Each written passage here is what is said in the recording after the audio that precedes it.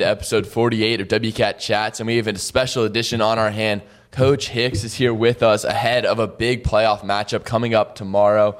I mean, Coach, how are you doing? You really excited for tomorrow? Yeah, we're excited because you get to this point in the year and you just you want to have the opportunity to keep practicing, and most importantly, to spend time around as a team. And so it's fun being in the gym, and it's the best part of the year for sure. Mm-hmm. Well, that's great to hear, Coach. I mean, it's your first year here, a lot of new different stuff. And I guess what are some of the new philosophies and strategies you've kind of brought to the basketball program and kind of implemented throughout the season that's brought the best out of the team? Yeah, I mean, it's a big endeavor coming in, and you're trying to kind of meet your philosophy with where the team is. And so there's a little bit of back and forth to find what's the common ground of what's realistic. And, we're so fortunate that our team has just done everything that we've asked of them as a staff. And, they were hungry to be successful. They have the desire to do all the little things and the commitment. And I think most importantly, the thing that we've emphasized is this concept that, you're part of something bigger than yourself, but that every day is important, and that, like, you're building each day on little things that, so when the big things come, you've got a whole, all the little things are what are important about it. And, we have a mindset that we can only control certain things. We want to dictate as much as possible in each game and be prepared. And we know our guys are going to play hard and develop confidence.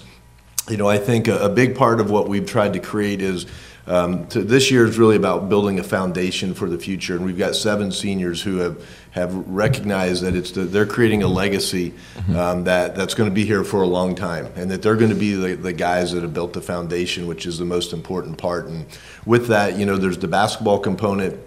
It's a game. There's a mental side to it. There's a physical side to it, and we want to be good in both areas. And so, we've really utilized Coach Neal as our sports psychologist, and we do mental training as a team every week. And I think that's been a big part of making sure our minds are right and we're focused.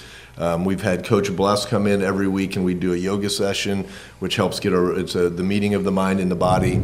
That our guys are getting, they're lifting in during the week, and then obviously the on-court stuff. So there's a big process with a lot of pieces to it, where it's a big puzzle and every piece is important for us. Mm-hmm. And then you talk about kind of bringing in everything new this year with the motto, Meraki, and, tell us kind of the backstory behind that and, how all the guys really bought into that. Yeah, so Meraki is our motto, and so what we did on, really the first practice is, like, it's a player's team, and so we said there's going to be something that we're going to come up with that it represents us for the season, and it's internal. And the homework assignment was every player got to come up with a word that they think would be a good word for the year. They came in, we went through them all, we voted, and Meraki ended up being the winner. It's a Greek word, and it's special to us. It's something that we know what it means. Now maybe a few more people do. But it's the way that, like, it's special to our group. We say it every time we're in a huddle. It's important. It gets us focused on what we're part of something special.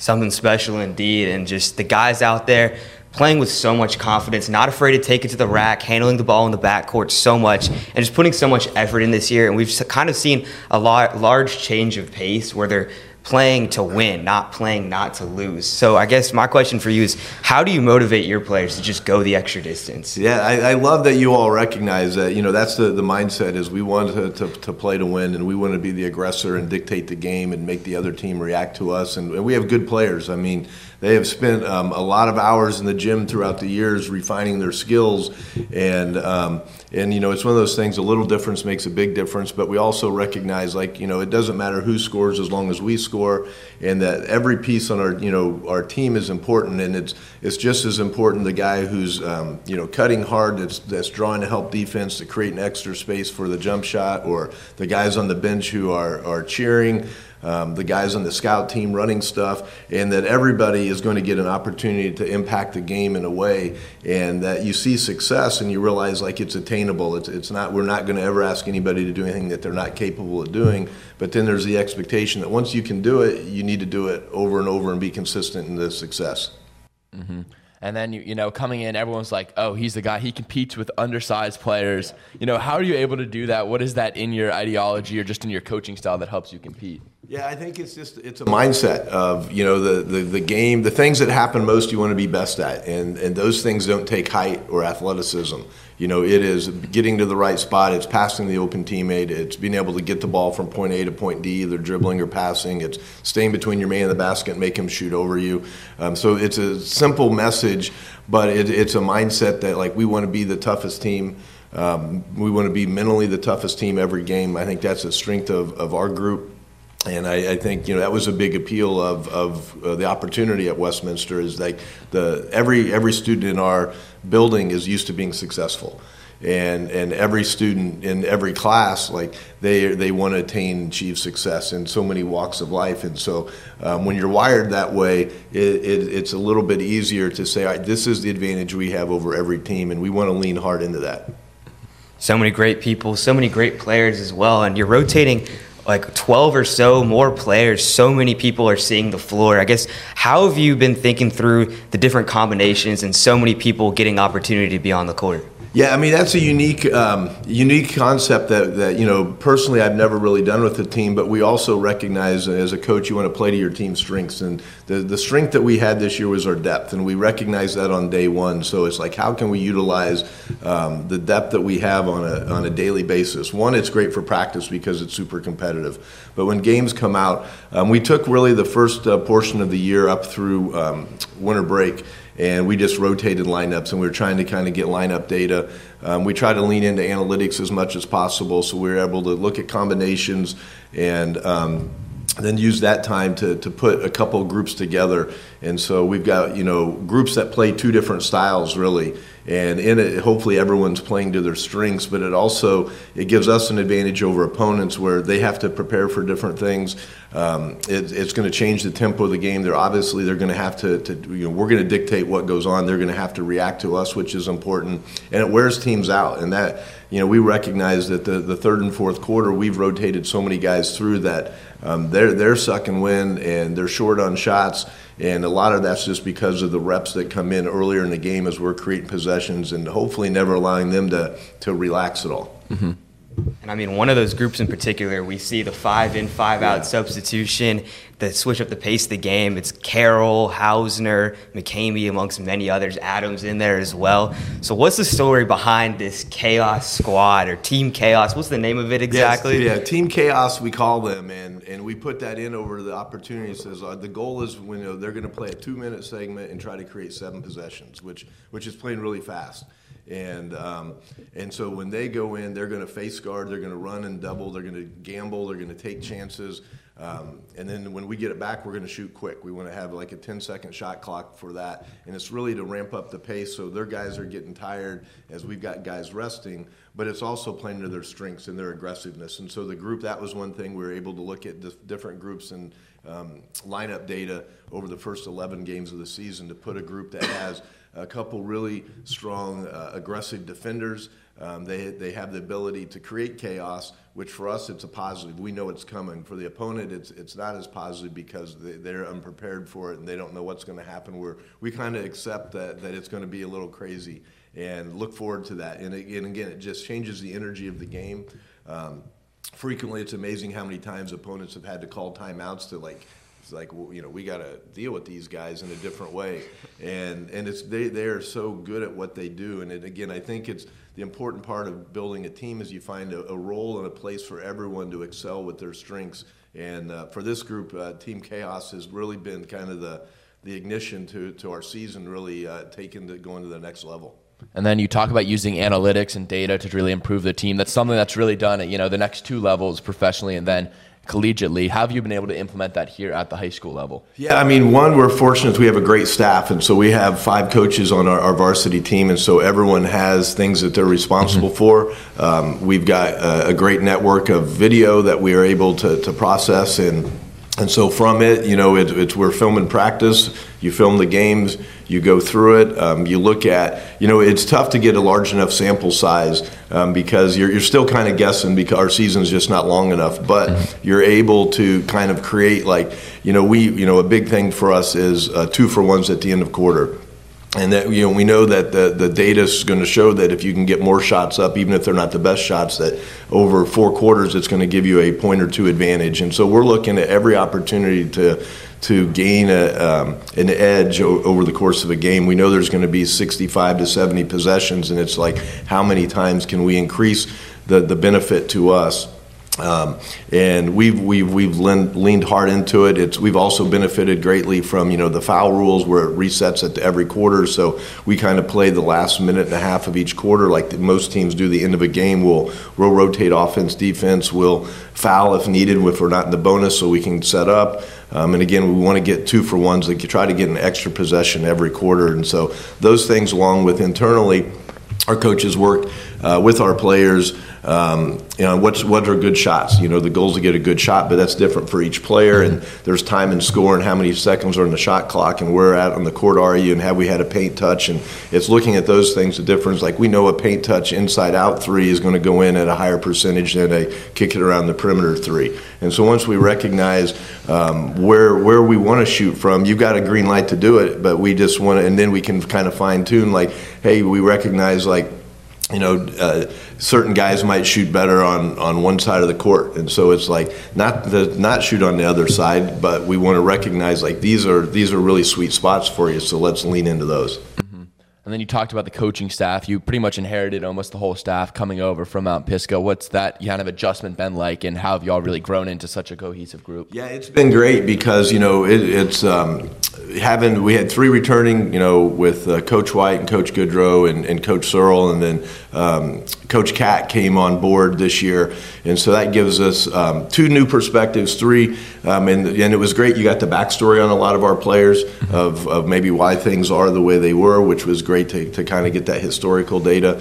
And then my philosophy, again, it's you gotta be where our players are. You got to meet them where they're at, and try to push them to where I want to go. But like Team Chaos was something that was not a plan. That kind of grew organically as the season, as we're breaking down. And our coaches have been so great because they're committed. They spend a lot of time watching video. They work individually with players. They have scouts that they're doing. And so we divide up our scouts, and when it's that coach's scout, they're in charge. And so they're in front of the team. I think it's important that our team hears all 5 voices. They don't want to hear my voice all the time.